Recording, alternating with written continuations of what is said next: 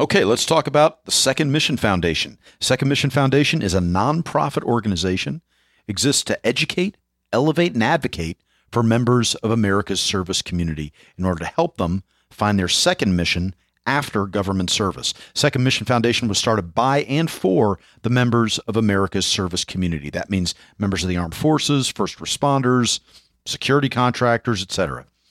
Second Mission Foundation provides these veterans the opportunity for them to tell their stories, reach their goals, and make their voices heard through educational outreach, entrepreneurship support, and community involvement, such as publishing books like The Hill, a memoir of war in Helmand Province by Aaron Kirk. The Hill is an account of the tragedy of war, the deeply personal experience of combat, and the raw, unfiltered brutality of lower enlisted Marine Corps life. The gripping book, and it is a gripping book. It follows Aaron Kirk's odyssey from civilian to Marine and back again, focusing on his time as an infantry squad leader in Garmsir Helmand Province during the height of the Afghanistan troop surge. If you want to read more about The Hill, if you want to buy The Hill, if you want to see everything that Second Mission Foundation is up to, go to secondmissionfoundation.org. That's Second Mission Foundation, all one word, .org, secondmissionfoundation.org. You're listening to Profiles in Havoc, and Profiles in Havoc is a Havoc Journal podcast. The Havoc Journal seeks to serve as the voice of the veteran community through a focus on current affairs and articles of interest to the public in general and the veteran community in particular. Havoc Journal strives to offer timely, current, and informative content.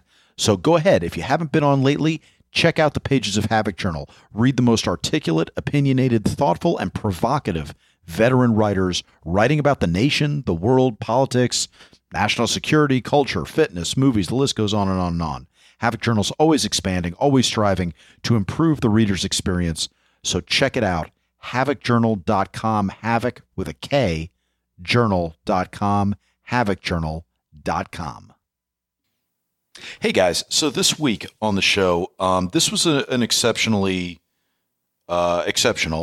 episode of Profiles in Havoc, somewhat intentionally and somewhat not.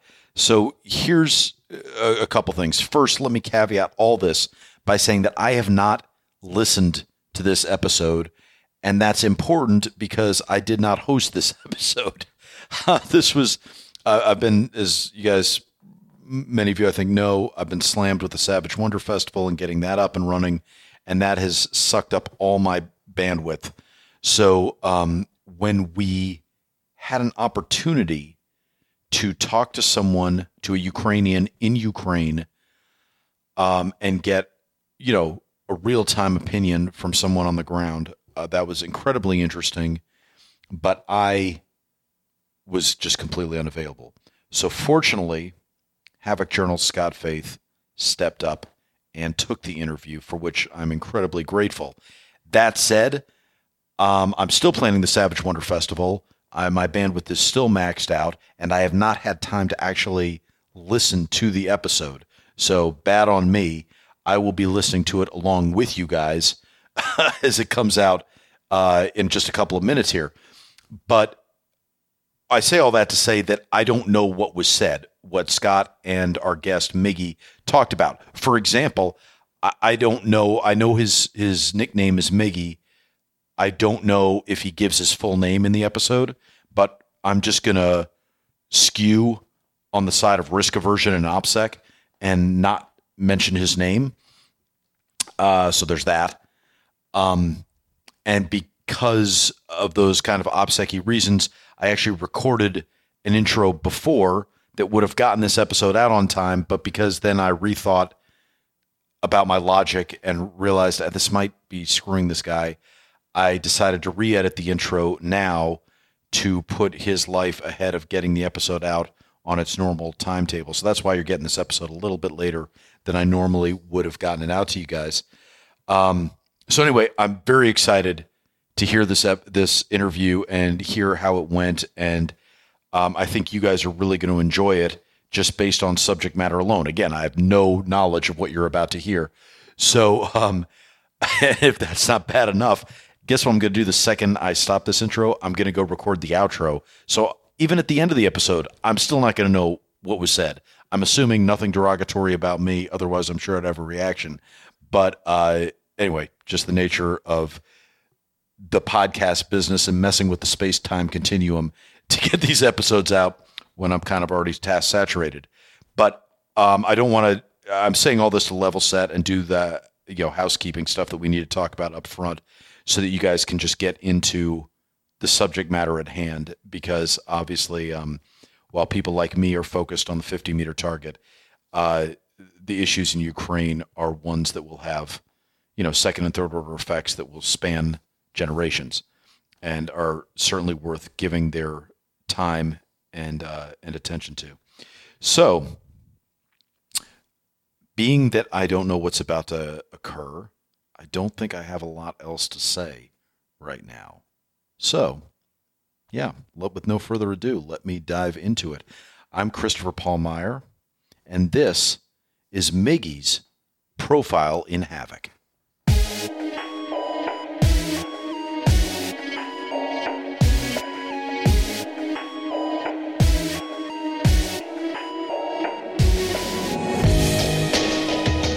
Greetings, ladies and gentlemen, and welcome to the latest edition of Profiles in Havoc. I'm Scott Faith, the editor of the Havoc Journal, sitting in for our host, Christopher Paul Meyer. We've done quite a few Havoc shows in the past, but none quite like this one. Today, we have a new friend who I'll call Miggy, who is coming to us live and from the ground in Ukraine. We are all aware of the situation in Ukraine, but most of us, including me, have never spoken to someone who is physically there. This promises to be an exciting and informative show concerning one of the most important international events of our time. Miggy, thank you so much for taking the time to talk with us today, and welcome to the show. Yeah, thanks for the invitation. So, Miggy, please tell us a little bit about your background and your profession and what life's like for you right now in Ukraine. Okay, so I was born in 90s in Ukraine. Dnipro, it's one of the biggest city in Ukraine. And the interesting thing about this city, I think 90% of population is Russian speaking. So we have a lot of Russian speaking people in Dnipro. And so that's why we are quite, till 2014, we were quite up to date with Russia, with Russia's media. We actually kind of had same media, and we were so related with each other. And about myself, I'm a backend software developer. I have system analytic degree. I think that's kind of it. I'm working with our common friend on some kind of startup. Let's call it secret startup. I think that's it about me. Very good. Have you lived in Ukraine your entire life? I live in Ukraine. I'm still in Ukraine. I'm currently not in Dnipro, but I'm not so far away from Dnipro. Yeah, and Dnipro currently is so close to war zone. I think something about 2,000 kilometers, whatever in miles it is. I'm not really good with miles, your metric system.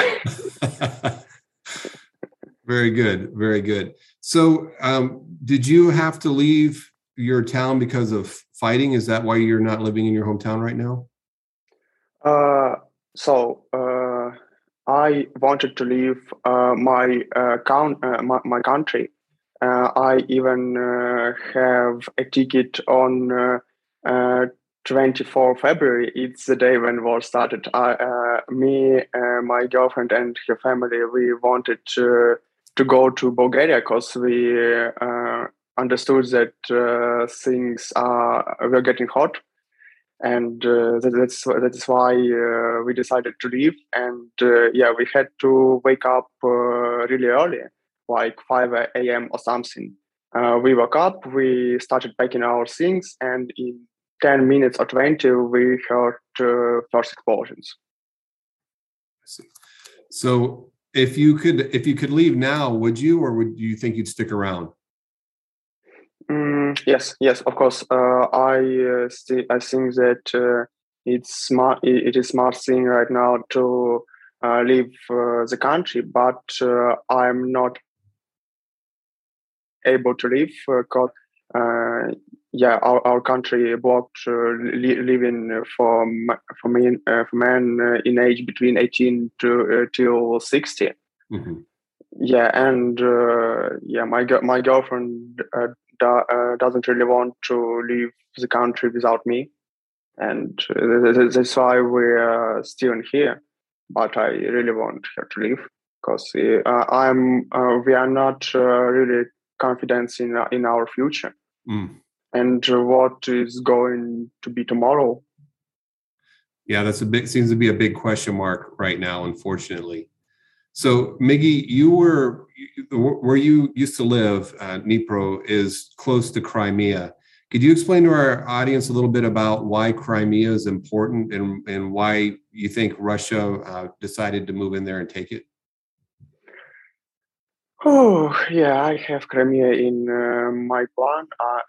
I wanted to talk about a little bit later, but we can discuss now, yeah.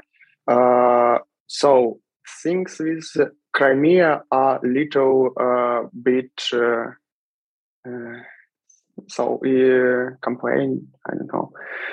complicated. Yeah, they're a little bit complicated because. So let's walk through short walk through Crimea history in 20th century.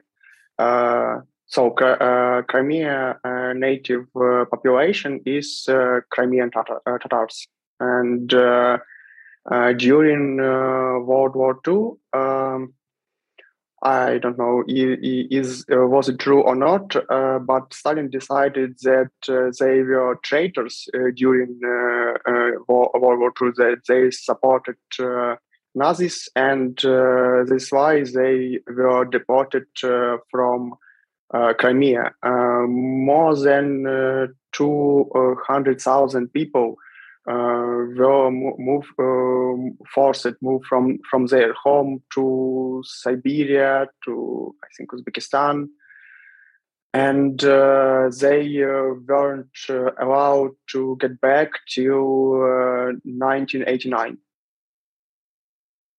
So it was more than 40 years. People weren't allowed to live at their motherland, and so imagine for yourself Crimea. Native Aborigines were moved away, and who is going to live in Crimea? Since here is quite interesting for sales, for warships, for all this war stuff. So Crimea was really important for USSR, for war. Oh yeah, about USSR. When I was a kid, it was. I was a little bit confused when I, for the first time, heard song of the Beatles "Back to USSR," because USSR was split for republics, and their union, it was called USSR, so Union of Soviet Socialistic Republics. And all republics, they were called almost the same way. So, for example, Belarus, Soviet Socialistic Republic, and it also was Ukraine, Socialistic Republic, and in English they sound the same: USSR, like Soviet Union, and Ukraine. Quite interesting fact about my childhood. So what I was talking about? You were talking about the significance of Crimea. Yes, and so population of Crimea in sometimes in Ukraine, it was mostly people from all other republics. And imagine for yourself situation. So your whole life you were speaking Russian language. You identifies yourself as Russian or Soviet Union person, and then Soviet Union split it, and now you're part of Ukraine. And that is why a lot of people, biggest part of people in Crimea didn't really like Ukrainians, our language, because it wasn't their language.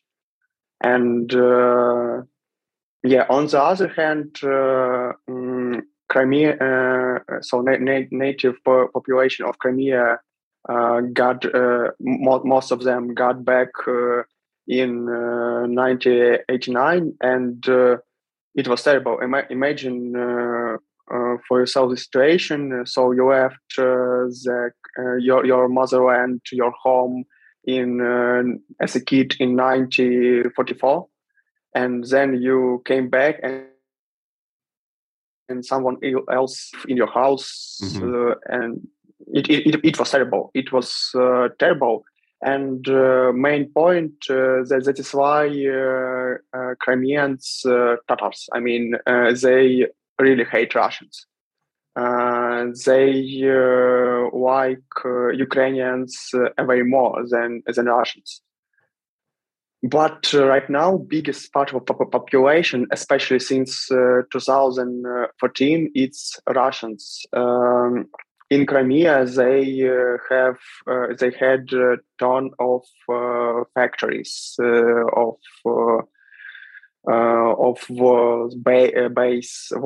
military bases, and they were abandoned since 1991 during they were part of Ukraine. And situation in Crimea was actually quite terrible, and right now it's quite terrible.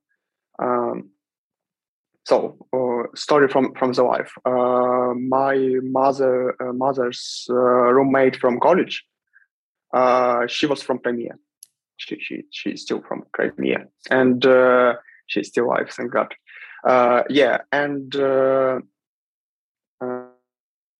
When she graduated from the university, she decided to come back to her motherland. It was it was mid-90s.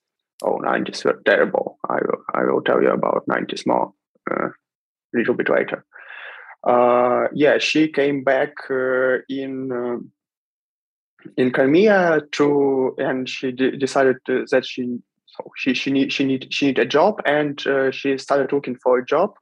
And in 90s, all factories were closed, all military bases were abandoned and closed. And she was looking for a job, and she found only one job. It was a job in a shop. And conditions were terrible. She had to work without weekends from 8 a.m. till 10 p.m. and salary was something about $10 a month. Wow. Yeah, and when she heard those conditions, she laughed at owner, and he was surprised. Come on, you wouldn't find anything else right now, because there was nothing in Crimea. Plus, in Crimea, they have terrible. They don't have really water. They only have water from sea, but naturally they don't have any water. And while they were part of Soviet Union and Ukraine, they were taking water from Dnipro, from Ukraine. Dnipro, it's also name of the main river in Ukraine. It's a little bit confusing. So they were taking water from Dnipro, and after this let's call it an accident. In 2014, so Ukraine blocked water in Crimea, and for the last 8 years, the situation with water was terrible. They don't really have a water, and that is why if you look at map, you will see that biggest territory which they already took temporarily took from us. It's south of our country, because they took their source to water. And actually, my theory, and I had this theory since 2014, that their main goal in this war, it was water. And Kiev, because they wanted to take capital and rule Ukraine again. So, Miggy, let's talk a little bit more about yourself before we get into some more political things. So, before the show started, you and I were joking about Home Alone 2 and Billy Joel and all kinds of things American. How did you learn to speak English so well, and how did you learn to understand American culture so well? So we are actually quite up to date with American culture since 90s. You imagine for yourself a country which were isolated for decades, and then we got Terminator. Terminator was so popular in even in 80s. We had a lot of pirate content, and we are still fighting against all pirate content, because in Soviet Union all content was public. You weren't supposed to buy it. And I think the main reason why we don't have, and so now we are working on ourselves to understand why pirate content is bad and is illegal, and why we should buy something actually. And same situation with Russia. And a lot of people in Russia right now, they were really surprised when their government allowed to get back to pirate content again. And about American culture, I grew up on this. And in my childhood, I had this Fox Kids channel for kids. It was Spider-Man is my hero since my very beginning. I still have a lot of T-shirts with Spider-Man. Even have costume from my second grade.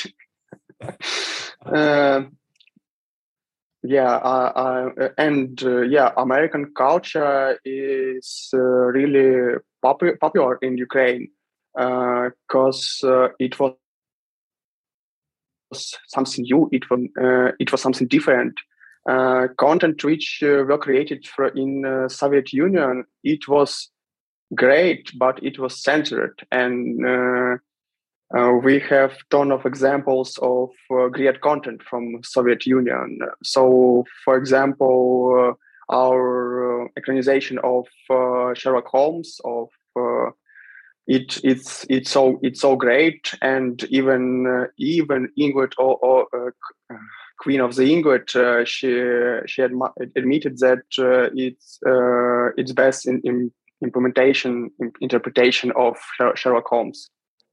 We had a lot of great content in the Soviet Union, but what you guys had, it was so different. It was you had a lot of different content. We had, and actually also with content right now in Russia, in Ukraine, it's so poor, I think. So they have a lot of money on production, but their scripts they are so poor and stupid, and unfortunately, there wasn't a lot of cool content from Ukraine and from Russia for, I think, since Soviet Union breaks. I see. So, Miggy, earlier you mentioned that you were trying to get to Bulgaria. Why did you choose Bulgaria? Is there something there for you that's special? My girlfriend's father, she's a big fan of Bulgaria. His job for many years was he was guide to Bulgaria. He had bus tour to Bulgaria, and he still have a lot of friends and even some family in Bulgaria. That's why it was Bulgaria. If I had to choose by myself, I think for the first time, I think my first thought would be Poland, because first I have a lot of friends in Poland. Little spoiler or just fact: education in Ukraine quite not really good, and that is why a lot of my friends went for education in Poland.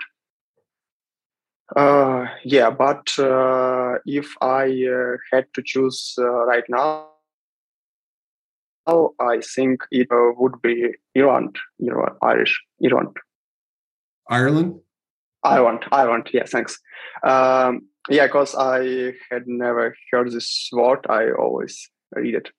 Because it one of the English-speaking country which open their gates for Ukrainians, and to be honest, I'm really bad with languages. To learn English, it was so complicated way, and when I suddenly understood that I'm so a little bit good with English right now, I was like, okay, I will be improving my English, and I don't really want to study any languages, because languages are quite hard for me. I'm a mathematic guy. Foreign languages are hard for me too. I speak English, and unfortunately, that's about it. A smattering of other languages. But my family's actually from Ireland. I've been there several times. It's a lovely place, and I hope you're able to make it there sometime soon. My friend, she was allowed to leave the country because she's a girl, and now she's in Ireland, and she really likes it. Now I was talking to her today, so she found a job. Now she helps to our Ukrainian guys who don't really know English to actually translate everything and help them with some forms, with all this bureaucracy. So, Miggy, if you are able to make it out of the country, do you think you'll come back one day, or do you think if you make it to Ireland or Poland that you'll probably stay there? Wow. Yeah. I'm still thinking about it, to be honest. I don't really know. That day when I thought it was my last day before leaving, it was 23rd of February. I was walking around to my district where I grew up, and I understood that it most beautiful place which I ever saw and which I ever been, and it's a little terrible and dirty, and but for me, my motherland is so important. That's on one hand, but on the other hand, one day I want to have kids. I don't really want them to live in this situation in the war. I have a little niece. She just how old is she? 7 months, almost 8 months old. And I talked to my brother a few days ago, and he told me this phrase that she's so happy, and it's the most beautiful creature, and she don't really fit to this world, to this country right now. So I don't really know what is going to be next.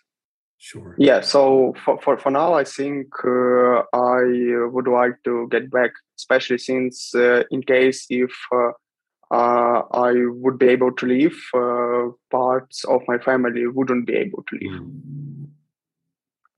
And I just really love them, and family is one of most important thing in my life. Of course.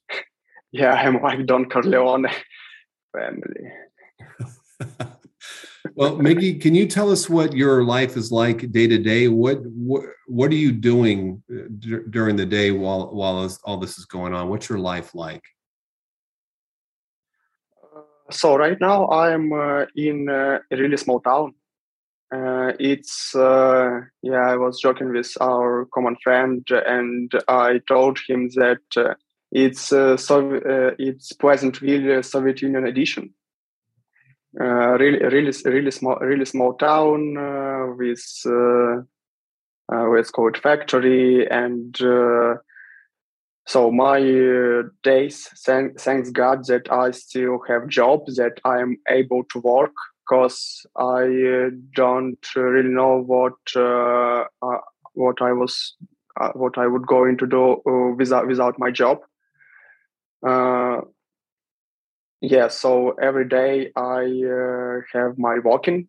I'm walking just around this small city. I found sport court, so every day I have some kind of sport, push-ups and something like this.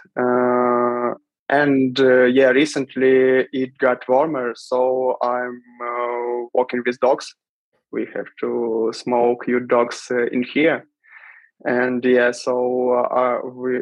bought them about, and we are just walking with dogs.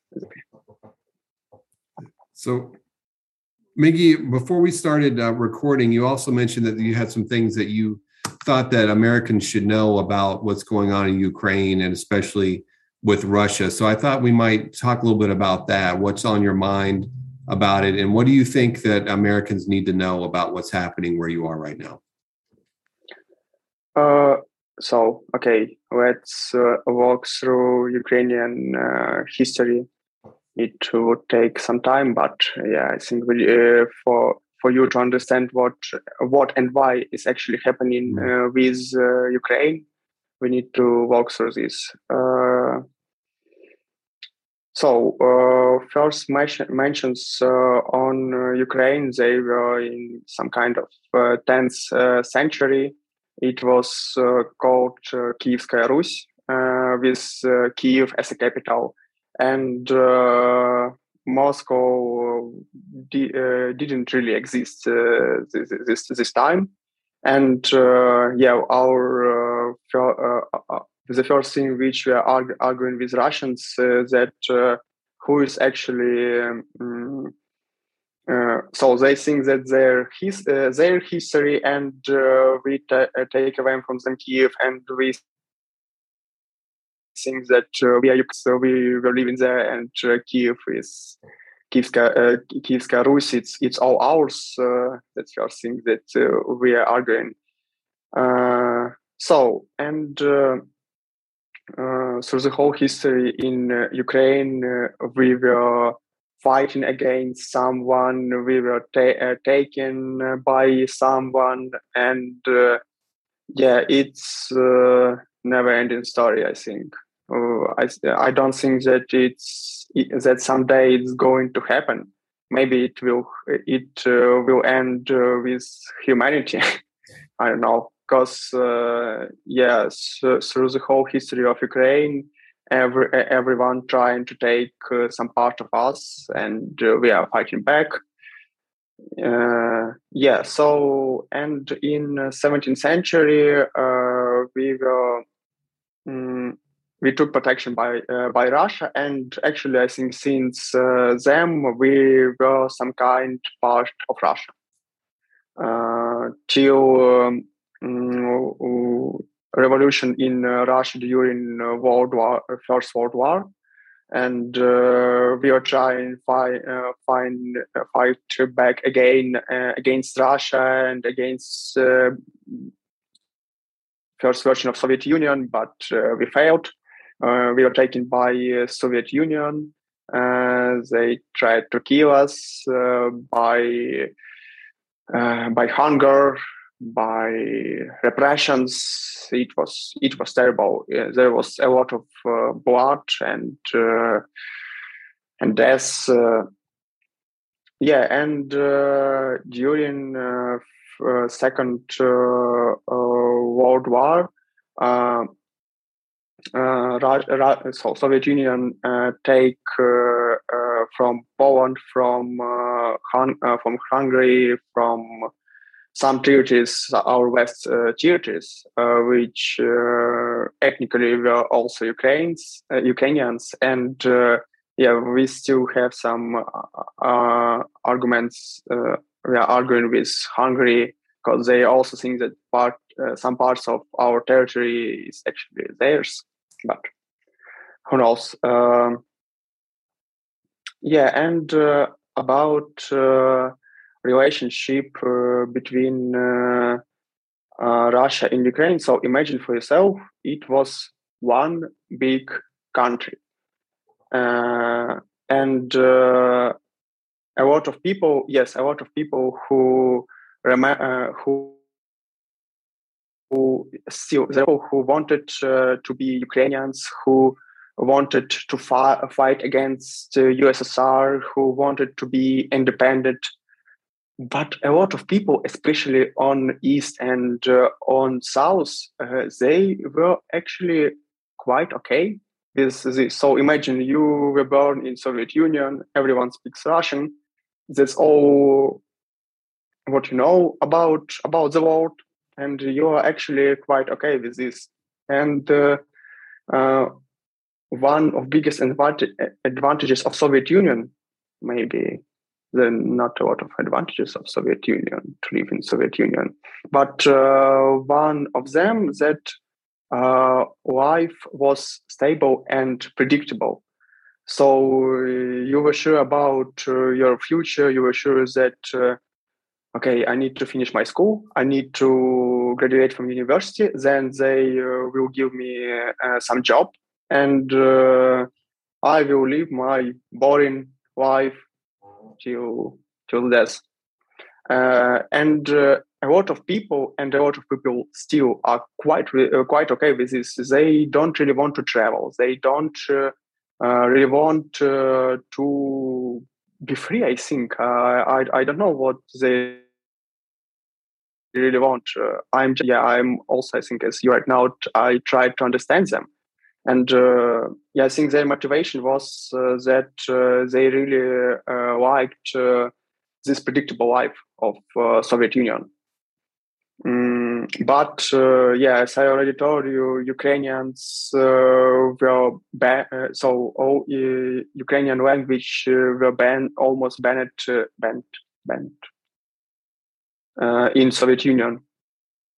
So, for example, my mother, she had Ukrainian language lessons in school, but so everyone parent was able just to say, teacher, I don't really want my Vasya to visit these lessons, and it was okay. So as a result, in 90s, we have a lot of people in Ukraine who ethnically was Russians, who maybe ethnically were Ukrainians, but they didn't really want to speak Ukrainian. So a lot of them didn't really know Ukrainian language. And its biggest part of South and the East, and my city is one of them. So All my life, I was and I'm still speaking Russian, because so everyone in my life speaks Russian. So right now in my region, Ukrainian language mostly used people from who decided to speak Ukrainian. I know Ukrainian. I'm able to speak it, but just I'm thinking in Russian, and I have been always speaking Russian. And I just wanted to tell some. And and in Soviet Union, Ukrainian language, it was some kind of villagers language. So we are cool big guys from the city. We all speak Russians, and you are a small stupid villager from I don't know, Vasilievka, and you speak Ukrainian. Dude, you are so gay and lame, and that's how things were, and that's what we had in 90s. That is why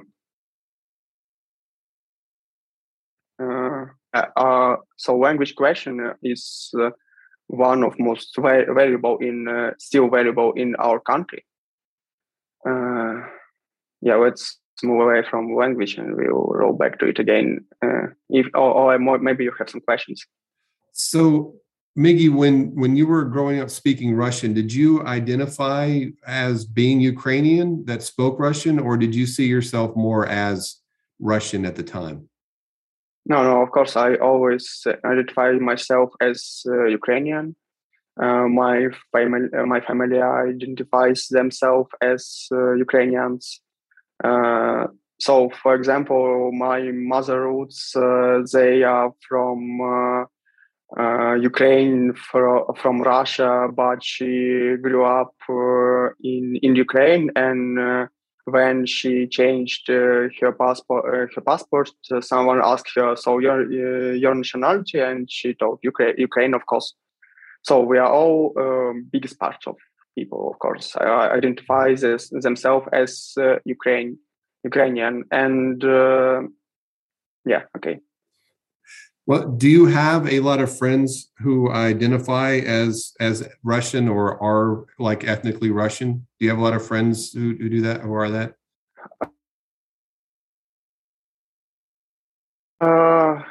We had some, but after our situation in 2014, they all decided to leave Ukraine and move to Russia. Interesting. That's what actually they did, and they're feeling quite happy and okay. Not all of them, but they feel okay.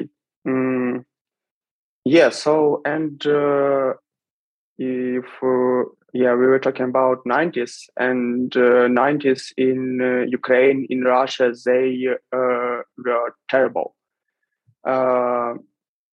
So there was a lot of crime. It wasn't really predictable. It was so common case was, for example, you got your salary and you are running to buy something, even if you don't need it, because tomorrow your money might be nothing. And my mom told me, so she was working in the store as IT specialist in 90s, and there was one person, and she was buying from her salary $1, and it was, wow, you are quite cool, $1, and so we had a really bad situation with money, with everything, with healthcare, it was really wild times. We are even called this time wild 90s. And we in 90s, so we had I want to talk also about our presidents of our country, because I think that they were phase of some epochs in history of modern history of Ukraine. So first of all, I want to talk about President Kuchma. It's second president of Ukraine, and so he's only one president who had been president for 2 terms in Ukraine, and it's not because he was that great. It's because in second tour his opponent was Kami. And this Kami, he was crying around that we'll get Soviet Union back again. And people was like, shit, no, hell, no. Okay, let's vote for Kuchma. He did a lot of work for country. And actually he built a lot of things in country, good things and bad things. About bad things, we have so many problems with corruption. We have so many problems with police. We have and it's all combined: police, corruption. We had ton of problems, and he was founder of these problems. But he took this country as some wild, territory, and he built something. So I think, with him, there was huge scandals because everybody knows that he was after some journalists, and there was an audio recording where he telling to his vassals to kill one journalist, and that's what we have. After Nixon, you had an impeachment of Nixon, and he's still quite good. He's living his life. And then he was president since I think 1995 till 2004. And his successor, it was President Yanukovych. And imagine for yourself, Ukraine, this country, which actually were built by Kuchma and by his team. He was ruler of this country for 10 years. Of course, every person with some influence, with some power, they were controlled by Kuchma and by his authority. And this is why, and all companies which and people who were supported opponent of President Yanukovych, President Yushchenko, they were banned. They were hated. I was just 6 years old when all this were happening, and I remember this. And President Yanukovych won this election, and it was a huge scandal because. And after this, we had our first Maidan. I think you may heard about this because second one was in 2014. Yeah. So Maidan, if we translate Maidan from Ukrainian to English, it's some kind of square, big square. It means big square, and we actually got him, and there was re-election where President Yushchenko won. And that's how Ukrainians won first Maidan. And it was a huge victory.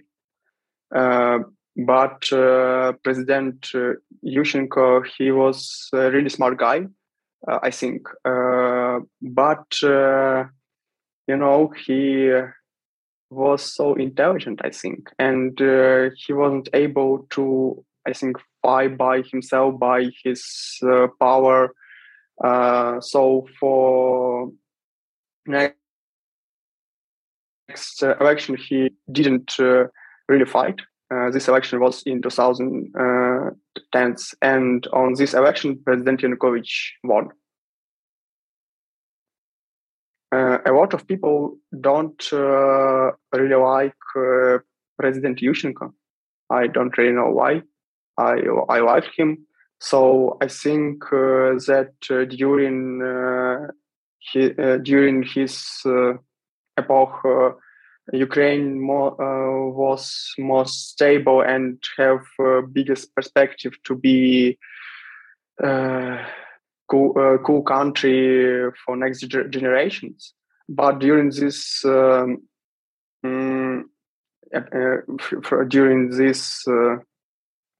how do I call in other words epoch? His storm. Yeah.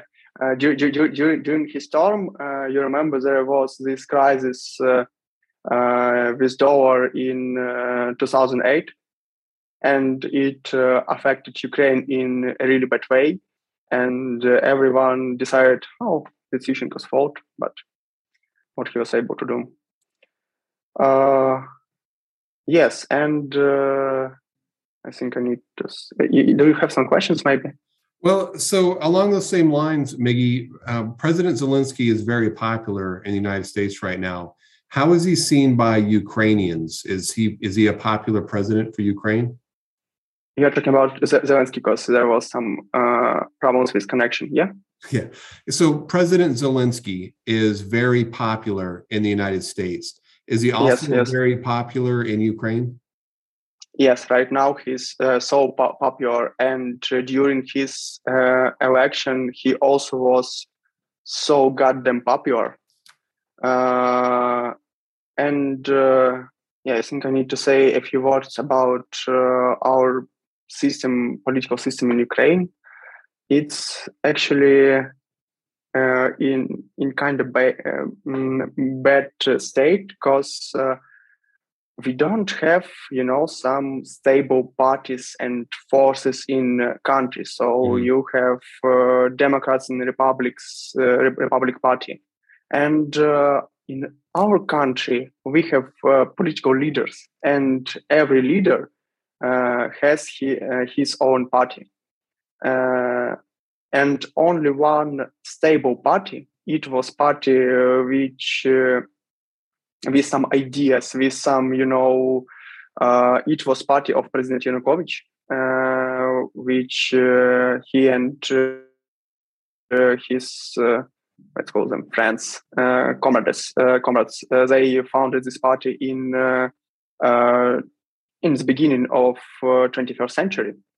And this party, it had some ideas, and the main idea was we need to be friends with Russia or even part of Russia. So we should be friends with Russia. And all other parties, they were just created by their leaders. And same situation we had with President Zelensky. So imagine for yourself situation that he officially told that he is going to take a part in election.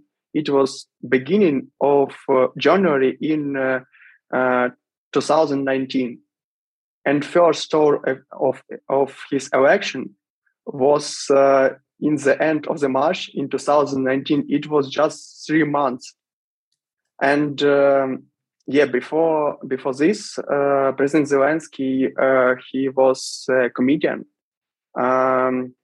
And I think I need to tell you about some his comedian past, because it's actually kind of expiring.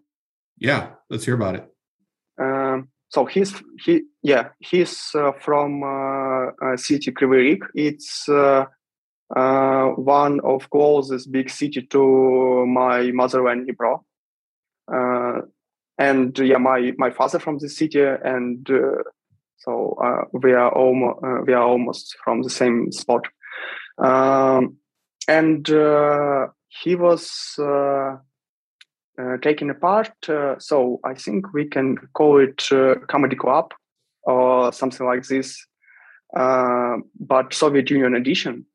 It was so popular in Soviet Union, and it was empire of comedy, I think. So it was it had, and it still has their own emperor of this comedy club, and he is a very valuable person in Russia. So President Zelensky and his team, they were quite good in it. I didn't really like and still don't really like their humor. For me, it's level of this humor is kind of low. But okay, he was popular. He was his job, and he was one of frontmen of this comedy club. And this emperor of comedy club, his name is Alexander Maslякov. He told Volodymyr Zelensky, okay, dude, you are quite cool. Do you want to be part of my team? So I want to make you superstar. I want to make you so popular, and that's actually true, because a lot of people who got same invitations, they are still super popular in Russia right now. And Zelensky asked him, and what about my friends? And he told him, no, just you. And he declined his but it was a really serious decision back then. So he decided to move back to Ukraine and create his own show. And for 2 decades, it was the most popular comedy show and they have a lot of children's shows in Ukraine. And it was so goddamn popular just until he stands as the president. And by this fact, we can understand that he was doing a great job with this show. Still, I don't really like this show. For me, this kind of humor is really low and some kind stupid. I think if you Google, you would be able to find a sketch where President Zelensky playing on piano by this dick. I'll have to check that out after the show. Yeah. Yes, and we still have a lot of videos. So popular video right now, whereas Volodymyr Zelensky is on this comedy club. He has a concert on this comedy club show, and Vladimir Putin, as the president of Russia, watching this show, and he's smiling, and Zelensky is joking about Putin. I think if you would ask me describe Volodymyr Zelensky in a few words, it would be character development. So he did great way. Whew. Like Frank Sinatra said, it was my way. Well, Miggy, there seems to be a lot of misinformation coming out of Russia and Ukraine and about the situation in Ukraine. How are Ukrainians getting their information, and how do you think Americans can try to figure out what's true and what isn't right now? Because it seems hard. I think I don't really able to answer to you this question. So right now, all our sources on information, biggest part of our channels on TV, they are united, and now they have unite stream through whole channels, news stream. They're showing just news, mm-hmm. And there is our source where we took our information, but we know that there are a lot of propaganda in Russia, it's terrible. So back in 2014, there was a really funny case with Russia, with their TV, because there was a piece in the news where some locals were asked by reporters, and Ukrainian military guys. So what did you ask them? What they wanted from you? Why was they doing this? And man told yes. I asked them, and what did they tell you? I asked them, why are you doing, guys? Why all this? For what? Why don't you leave us alone? And they told me, they promised us piece of earth and 2 slaves. What? Yes. Wow. It's Russian television. It's really bad. There's a lot of propaganda in there, and I'm not able to tell you. Of course, I think some information is hide from me, from other Ukrainians by Ukraine, and I don't really believe the authorities and to news. So I believe them, but not in 100%. So I'm trying to analyze some news, but yeah, I really like that your news are kind of the same as ours. Absolutely. Which is really great. So, Miggy, do you know anyone who's actively fighting the Russians right now? Do you have any friends who are out there, or family members, or anybody that you know that's out there fighting? Yeah, my childhood best friends. My childhood best friends. I knew him since I was half of the year, and he was just 1 month old when we met each other. We grew up together. He always was, and he still is a military guy. When I was a kid, I was playing with Spider-Man action figures and cars, and he was playing with a weapon, with guns. Uh-huh. I also like, okay, play with your guns. I don't really like guns. Yeah, and for guns as a toy,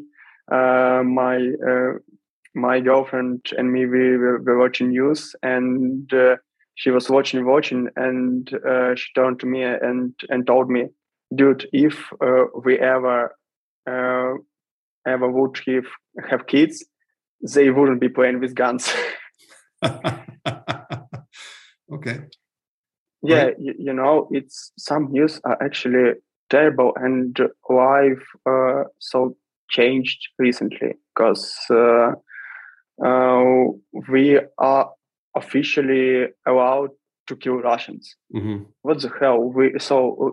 No. I understood why we have this law, but if someone months, okay, not it more than months already, 2 months ago told me that we would be able to kill Russians, I was like, what?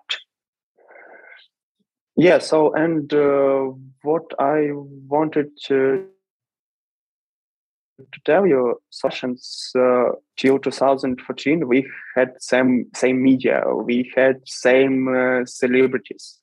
We a lot of things still, even after Soviet Union reunited. It was we still had a lot of things in common, and as I told you earlier, a lot of people in Ukraine, as me, their first language is Russian, and a lot of people they really wanted to Ukraine to be friend of Russia. So their logic was like, so in Soviet Union it was cool and stable, and now it isn't stable, which is true. And their prices are low, and salaries are a little bit higher. and that is why we want to be part of Russia, or we want to be. But the way how Russia acts in the world, and the truth is, they don't really need us. The only one thing which they really needed from us, it's water from our south, because it's terrible in Crimea. But there is no other reason to just take us, because I think it's it's really cool and strange how on some global level in the world, some actions so simple. So they treat us like we are their small brother, or I think even more as not a kid who don't really understand why follow our way is cool, and we wanted to be with civilized world and with the European Union, and one of main point of their propaganda, it was actually that a lot of people in Ukraine really want to be part of Russia. They really wanted to be Russians. They wait for us, and so in 2014 it was partially true. So all East region, they didn't really want to speak Ukrainian. They don't really liked all this Ukrainian culture, and they wanted to be part of Russia, and but a lot of people didn't. And when they take from us some territory, so a lot of people run away to Ukraine. When it all happened, I was in high school, and we got a few new classmates and their stories. It was terrible. So most terrible story. It was from small village in Donbass.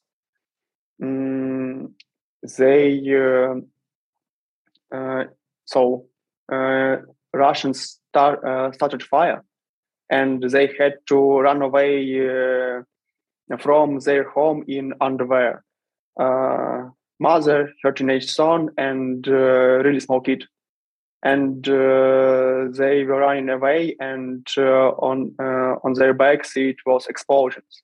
It was terrible. And so back then it was strange for me, because in my city in Dnipro everything is quite cool. And even right now, when we have war, it's so quiet in my small pleasant field. So yes, Miggy, are you able to get mail? If someone sends something to you, will you get it? You're talking about some physical mail, so not a mail. Yeah. Yeah. So I'm not sure about some packages from other countries, but especially for me. But right now we have a lot of volunteers, a lot of companies which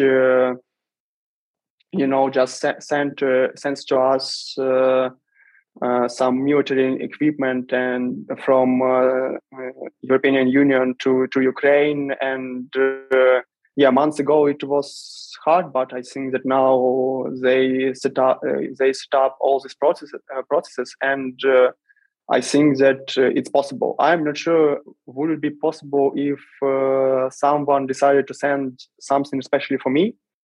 I'm not really up to date with our post system right now, but it's possible to send some in the country. Okay. So, Miggy, we're coming to the end of our time for the show today, but I wanted to let you have the last word here. Anything that you want Americans, our audience is primarily American, anything you want Americans to know about what's going on in Ukraine right now, or anything you want Americans to do if they want to help? What are your thoughts on that? So first of all, my American friends, what I want to tell you, when you guys had Independence Day, I told my customers, our common friends, that guys, I don't know what do you think this celebration weekday and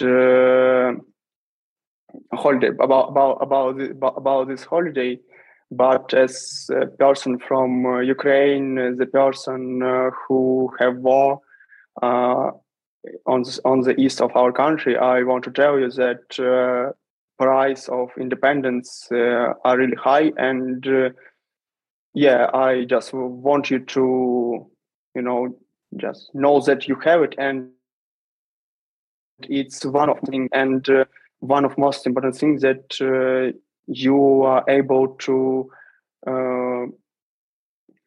just be sure in your future, be so sure about what is going to happen next day, that your school of your kids won't be exploded tomorrow by missiles. Just some cities in Ukraine, they're totally destroyed.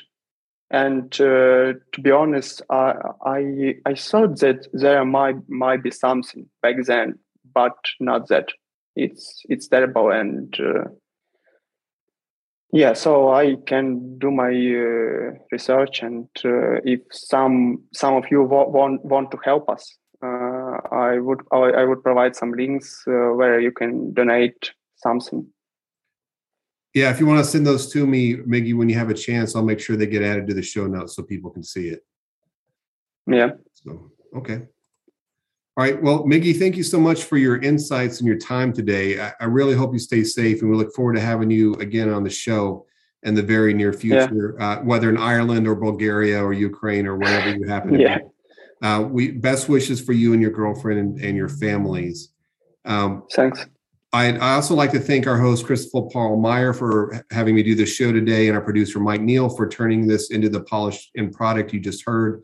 And to the people of Ukraine who are heroically resisting the unprovoked invasion of their country, Slava Ukraina, good luck and God bless Miggy to you and your entire country. I'm Scott Faith. I'm Scott Faith, and this concludes another edition of Profiles in Havoc. Okay. So, okay. Yes. Go ahead. Thanks for to this conversation. It was really cool experience for me, because I hope that my English wasn't that terrible as I think it is. Miggy, your English is great, and it'll be clearly understood by everybody. And I'm amazed how well you can speak it. You've never been to America before, right? You've never been here? Yeah, I never been in America before, so I had been learning English for a lot of for many years. But I think that biggest improvement started when I start my career as software developer.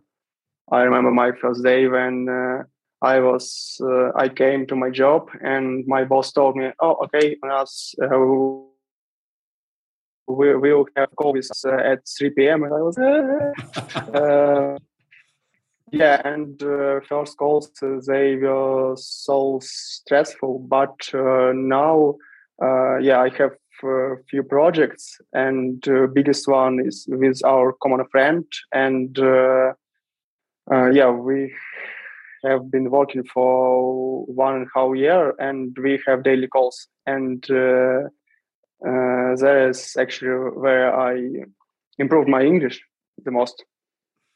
Well, I've known our mutual friend for many years, for 30, I guess, at this point. Wow. Like I told you before, he speaks very highly of you, and he's grateful that you guys get to work together. And of course, I'm grateful to him for introducing us. Thanks, Matt. That was Miggy's profile in Havoc.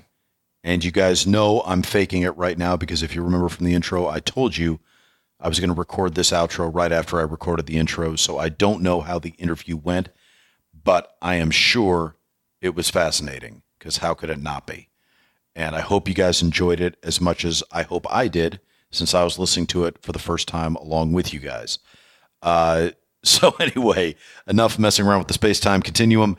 My thanks again to Scott Faith for coming in and filling the breach and covering down on this episode when I couldn't do it. I am both grateful and jealous that he was able to talk to Miggy. And of course, thank you to Miggy for getting on the air and talking with us. It means a ton. And my apologies that I'm mostly apologizing to myself out of reasons that are selfish, but my apologies to him that I couldn't be there to talk to him because I would have enjoyed that a lot. And who knows, maybe the time and opportunity will present itself that we can talk down the road. Okay, up front, we talked about one of this episode's sponsors, the Second Mission Foundation. Now I'd like to talk about our other sponsor, the Veterans Repertory Theater, which, full disclosure, is my nonprofit. So the Veterans Repertory Theater exists to produce veteran playwrights and to celebrate veterans in the arts. It is a creative hub for talented veterans and world-class performers to create compelling live theater and events. It is a wide range of events that Vet Rep is creating. Let me run you through some of our highlights. We, of course, have the Savage Wonder podcast. We have the Savage Wonder literary blog. We have the Write Loud events on Instagram Live. If you're in the upstate New York general neighborhood, feel free to stop by to our parlor on Quaker Avenue in Cornwall, New York, where you can see shows, and it's every Saturday night. We usually have a staged reading that we put on with actors that we cast out of the city. It's a blast. So we have all those lines of effort going on. You can find out about all of those at vetrep.org. That's vetrep.org, vetrep.org. But of course, the biggest line of effort that we have going on right at this moment is the Savage Wonder Festival of Veterans in the Arts. So, Savage Wonder Festival, as you can guess, was born out of our podcast and out of our literary blog, and it is a bear. If you are anywhere in the Mid-Atlantic or Northeast regions, you want to spend May 29th, the Sunday, the day before Memorial Day this year with us. We are going to be at the Sugarloaf Performing Arts Center in upstate Chester, New York, in the heart of the Hudson Valley. It is beautiful country up there, and we're going to have 3 stages going live with music, bands from country to classical to punk to metal. We have artists, award-winning veteran artists, showing their artwork in our art gallery. We have a dance performance going on by Exit 12 Dance Company, which was founded by a former Marine machine gunner and veteran of Fallujah. We have movie screenings from Scott Mann, who's been on this show. His movie Last Out will be getting screened there. Tyler Mendelssohn's short films will be getting played there. Just a whole bunch of acts. Then, of course, we have poetry, spoken word stuff.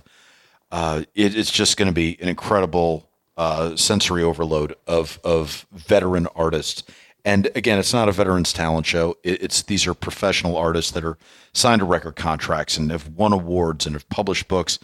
And we're really thinking this could be a Lollapalooza for veterans in the arts. We're incredibly grateful to the Village of Sugarloaf, which actually is combining its spring festival with us. So the entire village is shut down. It's going to be a walking village where people can come and walk around and shop vendors.